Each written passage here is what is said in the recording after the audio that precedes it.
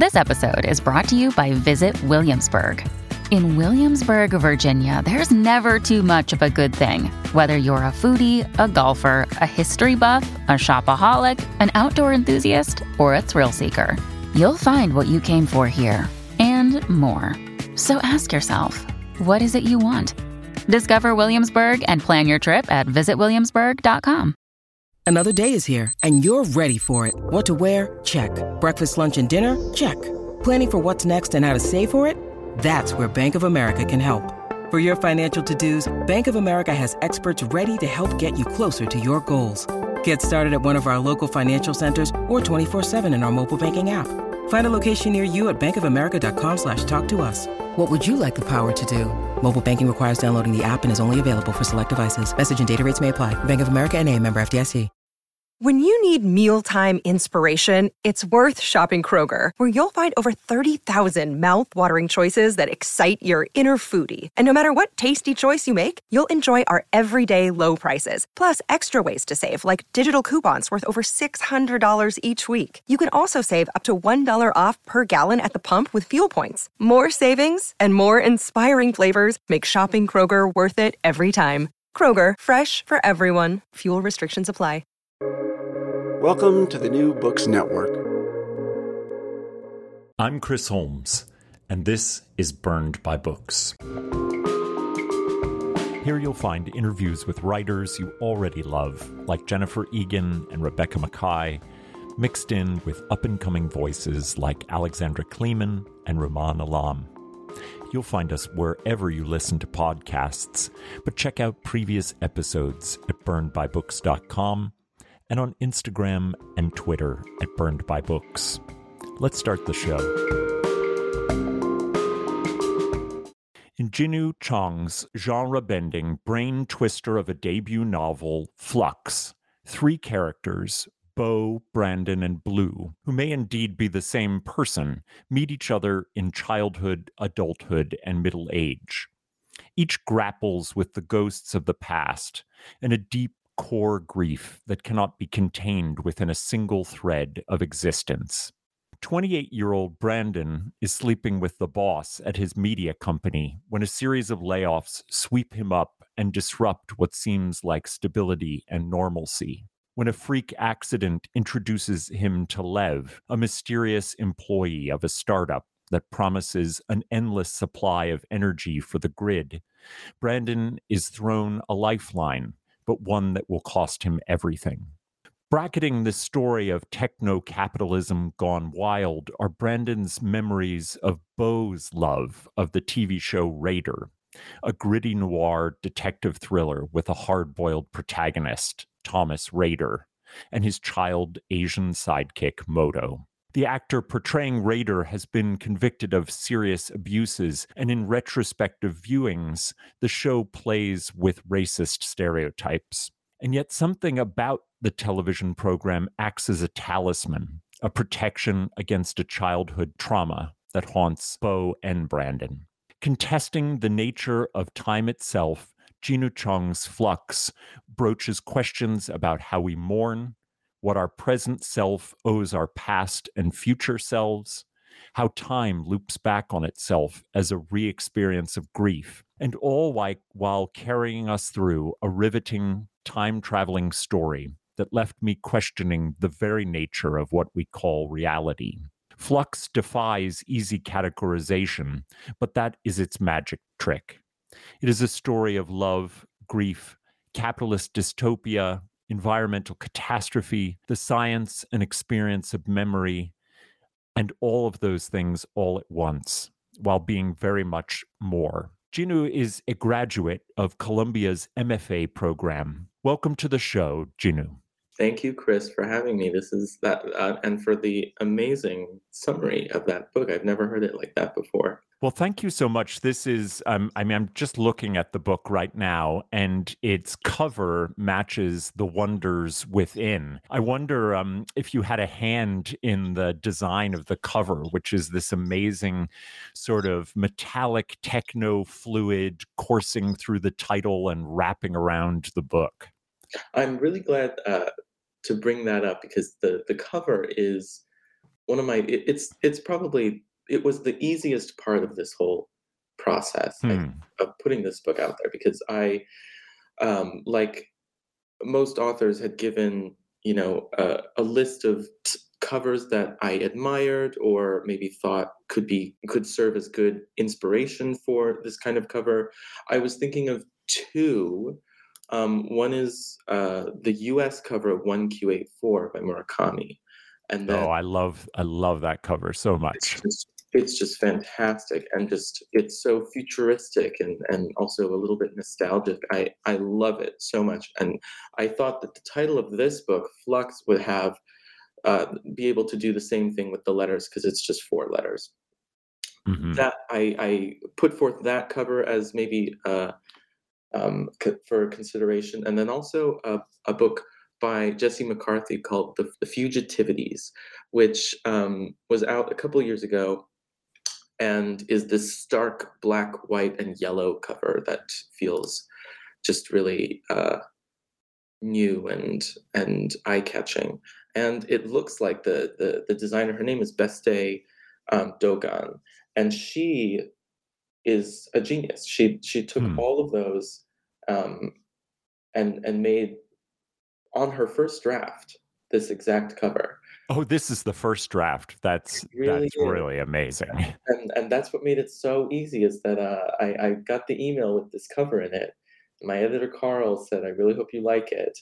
And I was thinking, "Oh my gosh, I have no idea," because sometimes you get options or just a sketch of what it might be, and this was the full thing. And I looked at it and it took my breath away, and I had zero notes on it, Hmm. which was really, really exciting and also very convenient. And it captures everything I love so much about the book. Well, I love it, and I think it is stark and it is original, and it matches what's inside. Mhm. This is a novel about so many different things. We could talk for a very long time about all the many things that you contend with. Um, the unending loop of grief, the relativity of time, noir television, Asian American identity, queer identity, corporate greed, and that's just naming a few of the major subjects. How did all of these things coalesce for you into a single digestible narrative? It's it with great difficulty, I would say. And, well, it arrived very piecemeal, which was one of the things that stressed me out about writing this because I try to outline and plan and put in synopsis form an entire big project before I start writing it because the writing of it really stresses me out and can be kind of not a fun experience, especially if I feel that there's something I need to add or if there's room for some kind of improvisation. I'm not good at just writing, and so I wanted to have everything down in an outline before I started working on the actual draft, and that started I think about 4 years ago now. I finished the book by John Carreyrou, Bad Blood, which was, I think, it was the definitive account of the fall of Theranos and Elizabeth Holmes because Hmm. Carreyrou was the journalist who exposed her and really began the entire chain of events that lead to her imprisonment now and all of her sentencing that we are now seeing like in present day.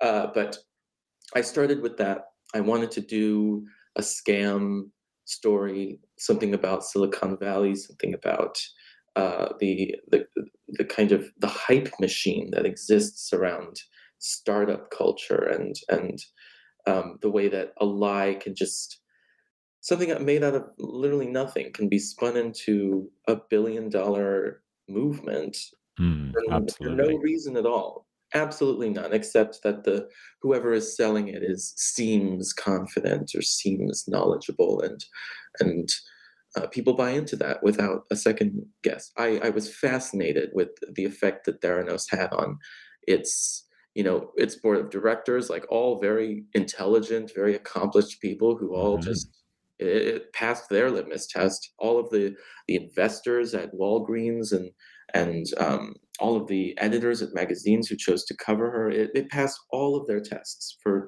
with zero qualifications. That was so interesting to me, and I wanted to get into that first of all. I wanted to do as well something involving time travel, because it was the idea of stories intersecting each other, and the the seed of maybe one character who the reader or might recognize as a bunch of different characters kind of talks to himself through curtains of time felt really interesting and rich to do.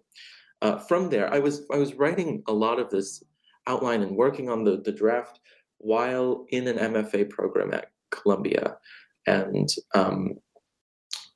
the workshop environment, you know, famously pushes you toward literary work and away from genre. I think that's Hmm. the attitude that persists in a lot of these very high level programs. And so, in that environment, people saying that, you know, they wanted some more information about the character and what it represents about culture, like the questions, sort of hard hitting questions about what I was trying to say with it. Though those questions influenced me as well and kind of led to the discussion of television and pop culture that happens throughout the book as well. And then probably the last piece was that I didn't really mean for this to be uh, this to take so much from my own experience as an Asian American person, but I think in a couple instances in the beginning of this, Brandon was fully white, and maybe even Raider was white, and things like that, and um, those decisions came, you know, along the tail end of me figuring out what this novel would deal with, and so it was a lot of different pieces, very complicated, and I don't I don't think I had a great time putting the book together like that. It was pretty stressful, but I think it came out well in the end. I'm glad you broached the genre issue. There are going to be some Oscar refrains in this interview because, well, why not? But Guillermo del Toro's admonishment to the Academy this weekend that there is no such thing as genre, just cinema, made me think of the status of genre in literature today. Genre boundaries have seemed to drop away to some extent, and your reference to the kind of the requirements of literary fiction that exist in some MFA programs, I think, might in fact be at odds with what is going on in publishing writ large, at least as a means of commercially and critically distinguishing between so-called literary fiction and fiction that carries tropes and identifiers of genre. What's your relationship to genre as you see it, and how do you see it operating in Flux?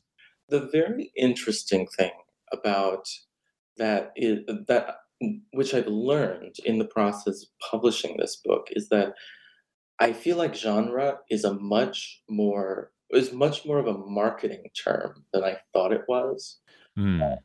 The reason why I think the jacket copy is written in a way that kind of casts it as this sci-fi thriller more than a literary work is, I think, you know, for it to hit those lists and for search engines to pick it Hmm. up in a certain way that it could be, you know, that it would be categorized as such, and it worked. I mean, it's on the Amazon lists of science fiction, which I think I didn't really think about before.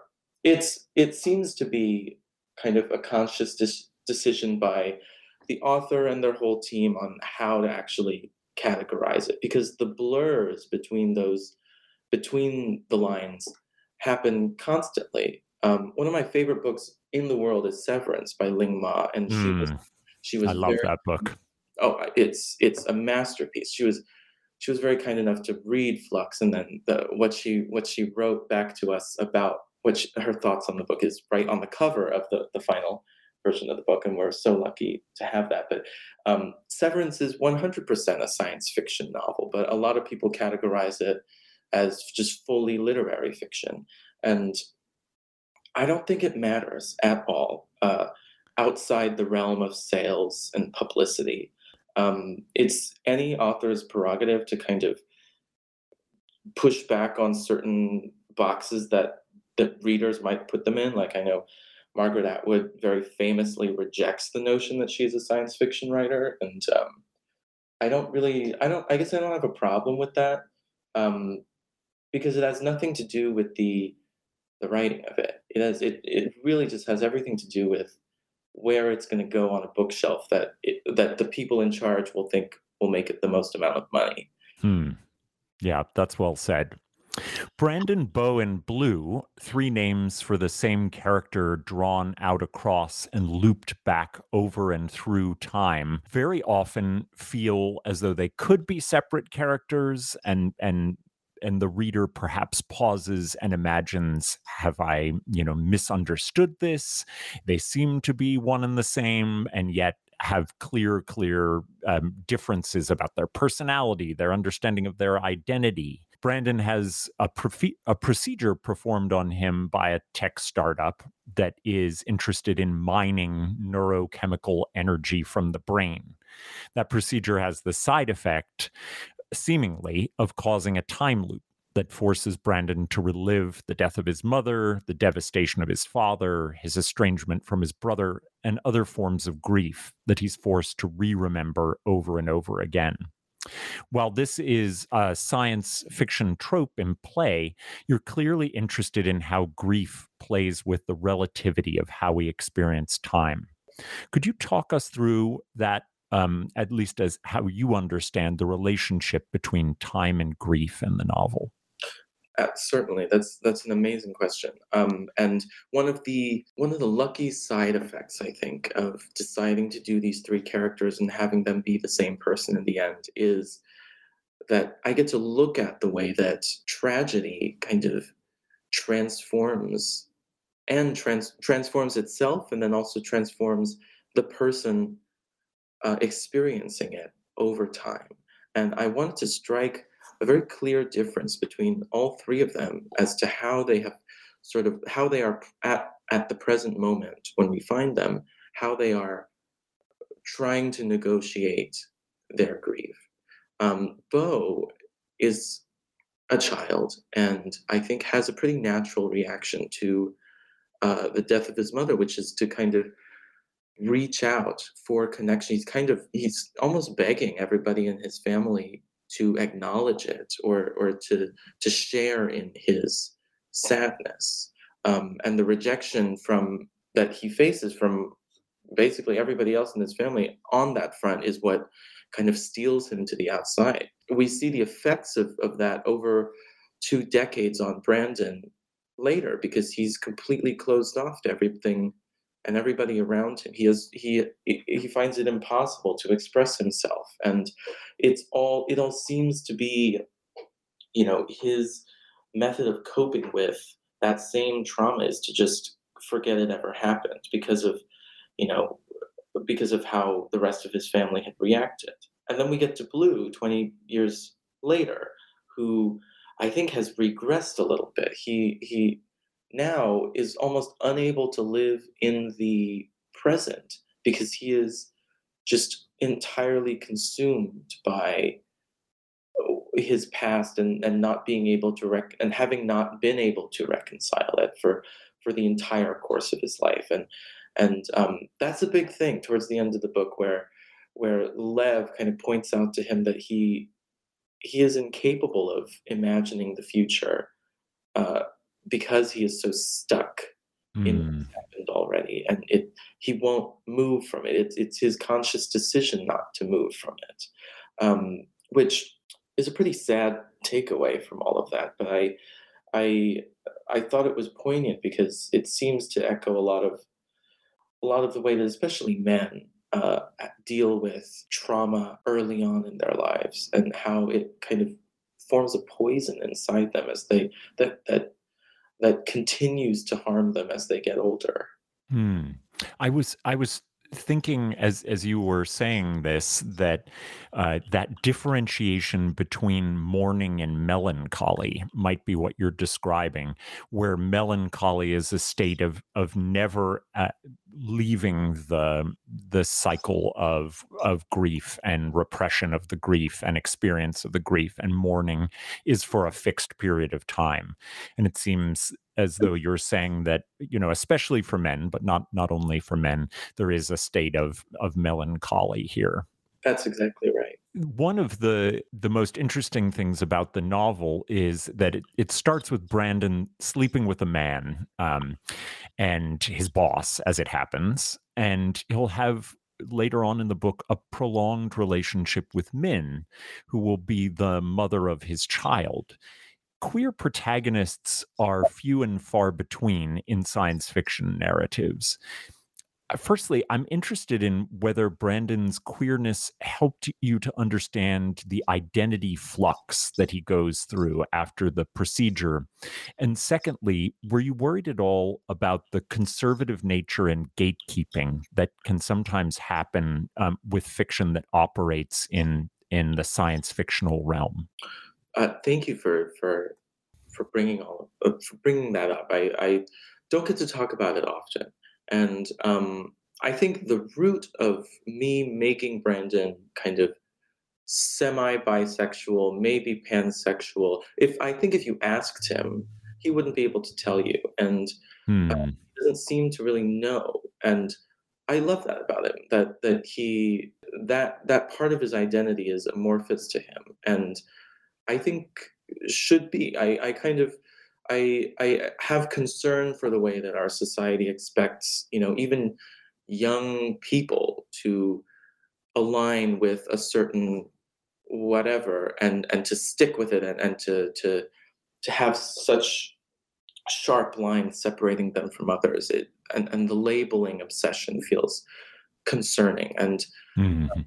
that extends to sexual orientation, to race, and to especially race in this book. I wanted to portray, Brandon's biracialness in a specific way so that everybody who encounters him can't really tell what he is. I feel very inspired by The Sympathizer by Viet Thanh Nguyen and also Invisible Man by Ellison. Mm. Those two books are narrated by these very nameless, faceless protagonists who kind of take on the color or the the culture of the environment that they're in, and people can't tell what they are. I think that's incredible to have in a main character or someone's point of view. I think that to address your second question about the gatekeeping of queerness or the fear that some people have in expressing that in science fiction or talking about it, it's a tough thing even now in real life to talk about. It's something that is constantly under attack, and to those who say that it's newly jeopardized or anything like that because of the last few years, it's wrong. It's always Mhm. jeopardy, and the only thing that keeps me from feeling much fear about it is the example that's been made by so many writers before me. um, and I think there's some really, really interesting stuff going on in not just the genre of science fiction fantasy, but all over that these queer stories are getting at least some kind of traction that they didn't before. I can think of This Is How You Lose the Time War, which is like the biggest science fiction book that I can recall with two sort of queer leads. Who's the author of that? Do you That know? was written by Max Gladstone Okay. and Amal El Motar. Um, Okay. they wrote both, and it's from the point of view of two kind of agents, these time traveling agents that are on opposing sides, both women who, uh, through notes passed through like the cosmos and the time space, fall in love with each other. Hmm. Uh, Oh, I this- need to read this. It oh, it's sounds incredible. It's wonderful, and the book has been optioned for film, and I know that both Gladstone and Almotar have talked about how the identity of both characters being women in love with each other is non-negotiable. They cannot change. Hmm. Whoever adapts this cannot change the gender of those two characters, and I think that's just it's very inspiring to see. You know, uh, that kind of storytelling is always going to be in jeopardy. I don't really see us as a species getting over that. But what has been done so far is very, it's invigorating. And it's the reason why I feel like I can go out and do it. And maybe Mhm. somebody reading Flux, working on their own novel might feel the same way with theirs in the next few years or however much it happens. It's got to be that because there's no other way to do it. Yeah, I hope so. One of the competing narratives in the novel is a television show called Raider that Beau watched as a child and which helped to console him after his mother's death. It's a noir detective drama with a stereotypically hardened gumshoe. Why was that an interesting counter narrative to Beau, Brandon, and Blue's life? And also, you seem to have an affection for noir while also wishing to pull back the veneer of its style to peer at its real violence at its heart. That's an amazing question. All of your questions have been wonderful thus Oh, far. thank you so much. Noir as a genre is so fascinating to me because it is almost entirely style. And it's a style that is so aesthetically kind of comfortable to me with the hard shadows, and everybody's cool and smoking a cigarette, and everybody's kind of they wear their sort of attraction on their sleeve for other people, and it's cool. That it feels like a dumb word to use about any kind of art that you like, but the reason I chose this kind of 80ish Miami Vice sort of atmosphere for Raider was just because it looked cool, and I know that for a lot of people who grew up around that time, figures like that were uh, were the epitome of everything that they wanted to be and to idolize within a person. Every aspect of somebody like Indiana Jones or somebody more recently like I don't know, like Knight Rider or someone. All the levels of you know skill and courage and savvy, it's pushed up to infinity with those characters, and it's impossible not to idolize them. I Everybody has a figure like Raider in their lives, I think, especially when they were kids. And it I was trying I think to spin it out in a way that a lot of people might not experience as they get older. I think when you become an adult, you sort of let those things go, but Brandon can't, and it's another signal of his inability to move on from Hmm. the trauma. What you say about noir and kind of exposing the grittiness of it, I think, is fascinating as well because uh, a hallmark of the show Raider is that it was almost too much of that. It was too dark and it was too violent for mass consumption, and that's part of what makes it cool to Brandon as well, is that it's kind of, it was shunned away from the mainstream. I don't think a show like that actually existed back then, which was an interesting thing to Hmm. Oh, that's contemplate. fascinating.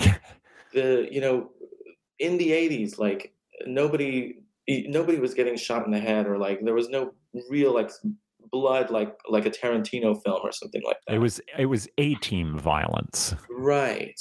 And it was very, kind of commercialized and easy for some 10-year-old kid to watch on Saturday morning. But I think what is different about Raider is that it wasn't that. And even so, you know, Brandon ate it up as a child. I feel like that was something I tried to do to add a measure of unreality to what was going on there. Crucial to Bo's love of the show is Modo, who's Rader's sort of rescued sidekick, for lack of a better word. And the depiction of Modo, it very much in Brandon's imagination anyway, if not Bo's, is one that hews to a lot of racist stereotypes of Asian characters on television at the time. But he continues to be incredibly important to Bo as a representation of young Asian life on television. How did you want to play with the tension between Bo wanting cultural representation, wanting in some way to see himself and to see himself at the side of someone powerful who might rescue him, and also being appalled later in life by the racism in that depiction? I think that's so interesting because, especially for someone who is a minority trying to see themselves in media, the match is almost always imperfect or has Mm-hmm. up Mm-hmm. until pretty very, very recently. Like I didn't actually see a Korean American person in a big movie probably until like Minari, and that was Oh my goodness. maybe 3 years ago, like that kind of thing. That is shocking.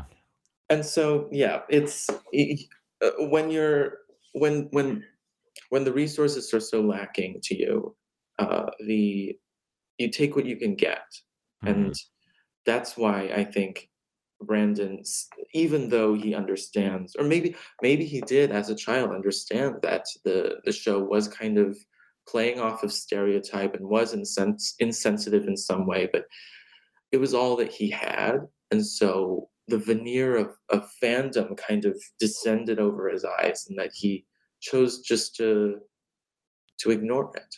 And I think that's something that gets pointed out to him later on, especially when people watch this, people around him kind of realize how much he loves the show and comment like that show wasn't that great. It was kind of racist, Mm-hmm. but that was all he had, and so it's all he could do to try and at least in some way see himself in media, so as easily as white kids could. He aspired to that kind of comfort, and that's what he was dealt. You directly reference Short Round, Indiana Jones's sidekick in the Temple of Doom, which I have to say was a bit of prescience on your part.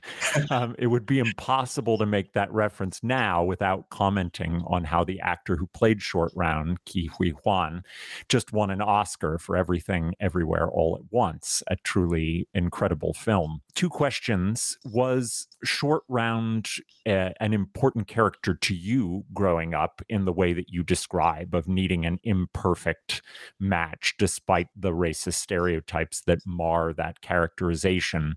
And two, were you struck by how much Everything Everywhere All at Once is similarly interested in the time loops of grief and split identity? Yes, I watched Temple of Doom as a very young kid. And that was probably the first wrong decision, was to watch such a horrific movie like Oh, yeah. when I was 7 years old. But I distinctly remember seeing Short Round on film and thinking like, oh my gosh, like his eyes are the same shape as mine, and he doesn't talk the way I do. Like he's got a very thick accent, but I was ignoring that. I was seeing myself on screen for the first time, and it didn't matter at that point that we weren't actually the same. We at least he was closer to anything I'd seen than he was closer to me than anything else I'd seen thus far. So of course I was going to, in some way, attach myself to him.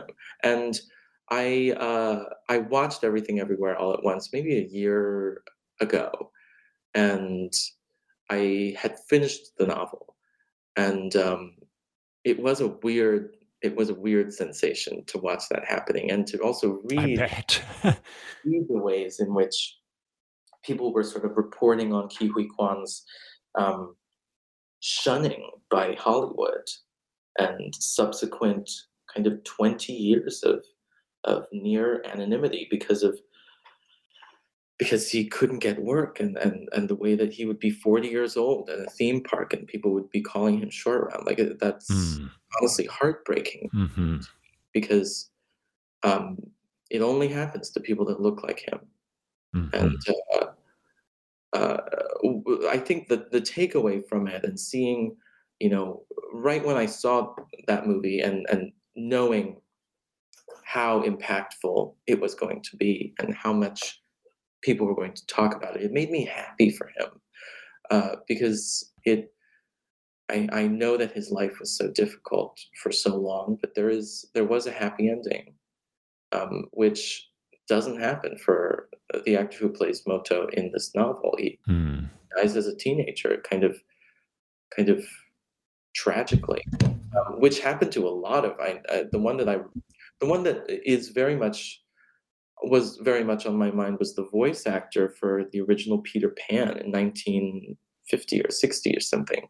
And he kind of aged out of these youth roles, and then as a teenager was found dead in some like abandoned apartment, and his family couldn't even identify the body.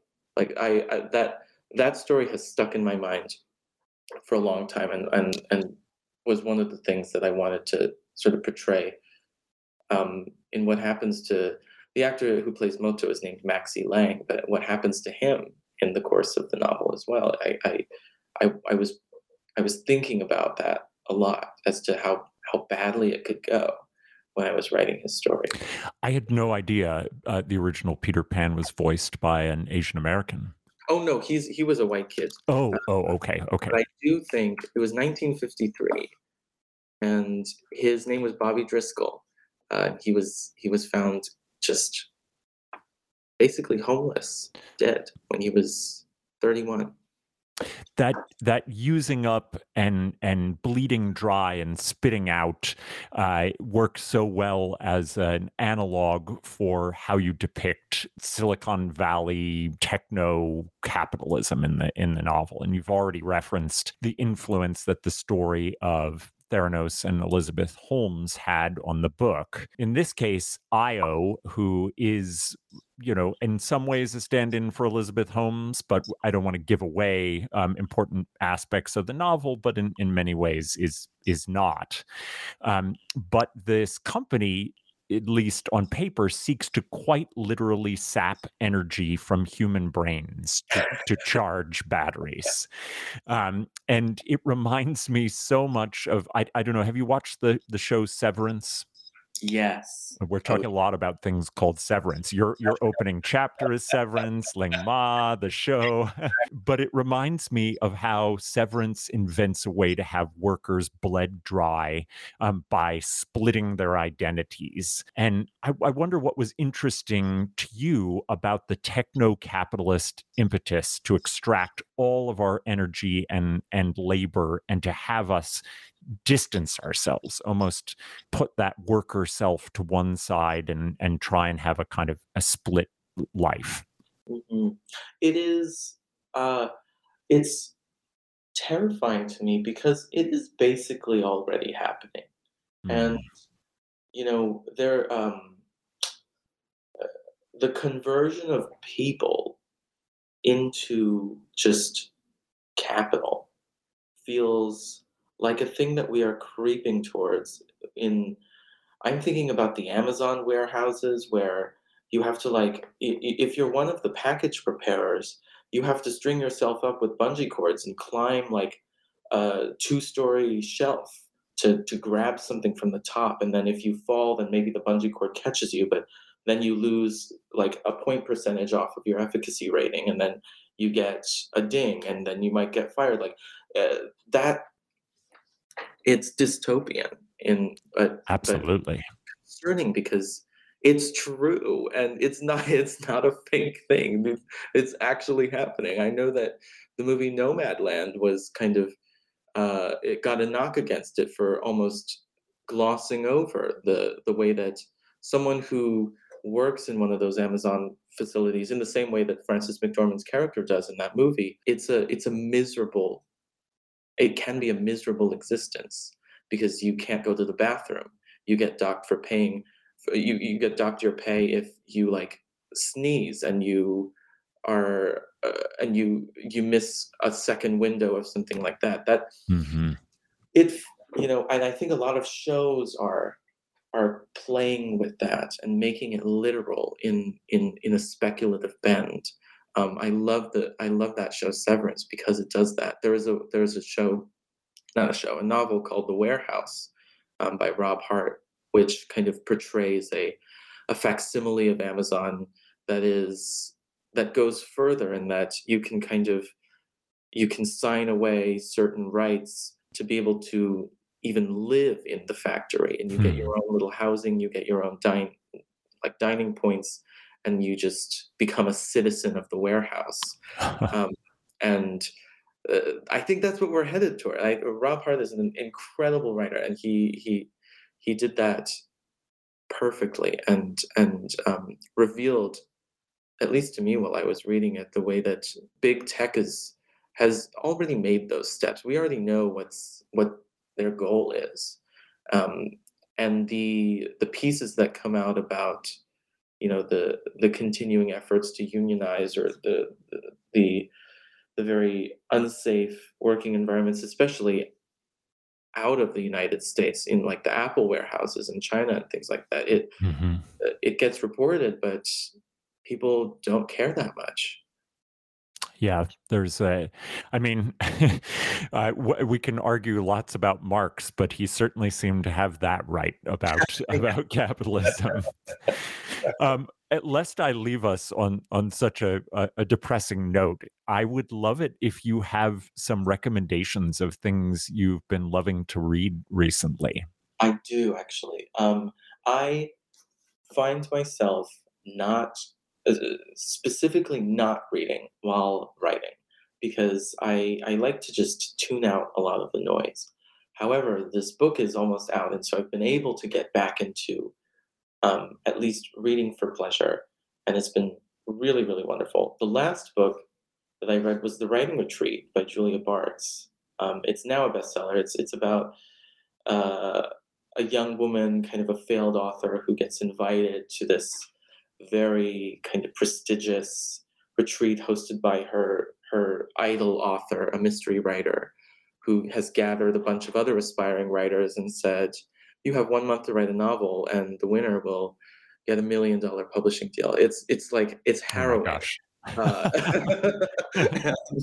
and it ends incredibly well. Uh, I love that one. I was very lucky to read um, an upcoming book. It's coming out March 28th. It's by my friend Gina Chung, and it's called Sea Change.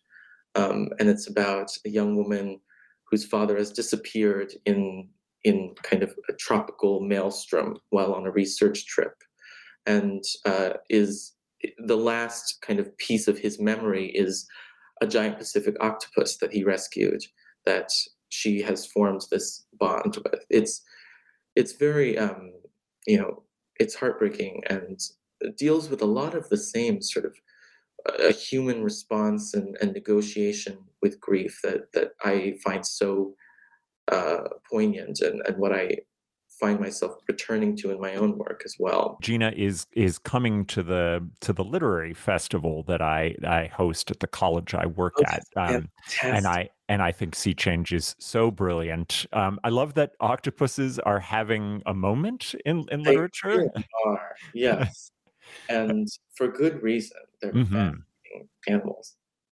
And so brilliant, Mhm. and yeah, there's just, yeah, I agree that there's actually some wonderful overlays with your own treatment of grief and Gina's, and it's a beautiful book. Well, those are fantastic recommendations, and I can't recommend enough to my listeners Flux by Jinwoo Chong. And it was really just wonderful to get a chance to talk to you about it and to explore there's so many fascinating interwoven narrative lines and points of interest and contemporary topics that just course through this novel. And I want everyone to run out to their local independent bookstore and get a copy of Flux. So thank you, Jinwoo, for coming on and talking with me. Thank you, Chris. This was incredible, and thank you for these amazing questions. It's the great pleasure to be able to talk to people who've read this now after having had it in my head just privately for so long, and to hear someone's very thoughtful take on it. It's the greatest privilege. So thank you. Well, it was absolutely my pleasure.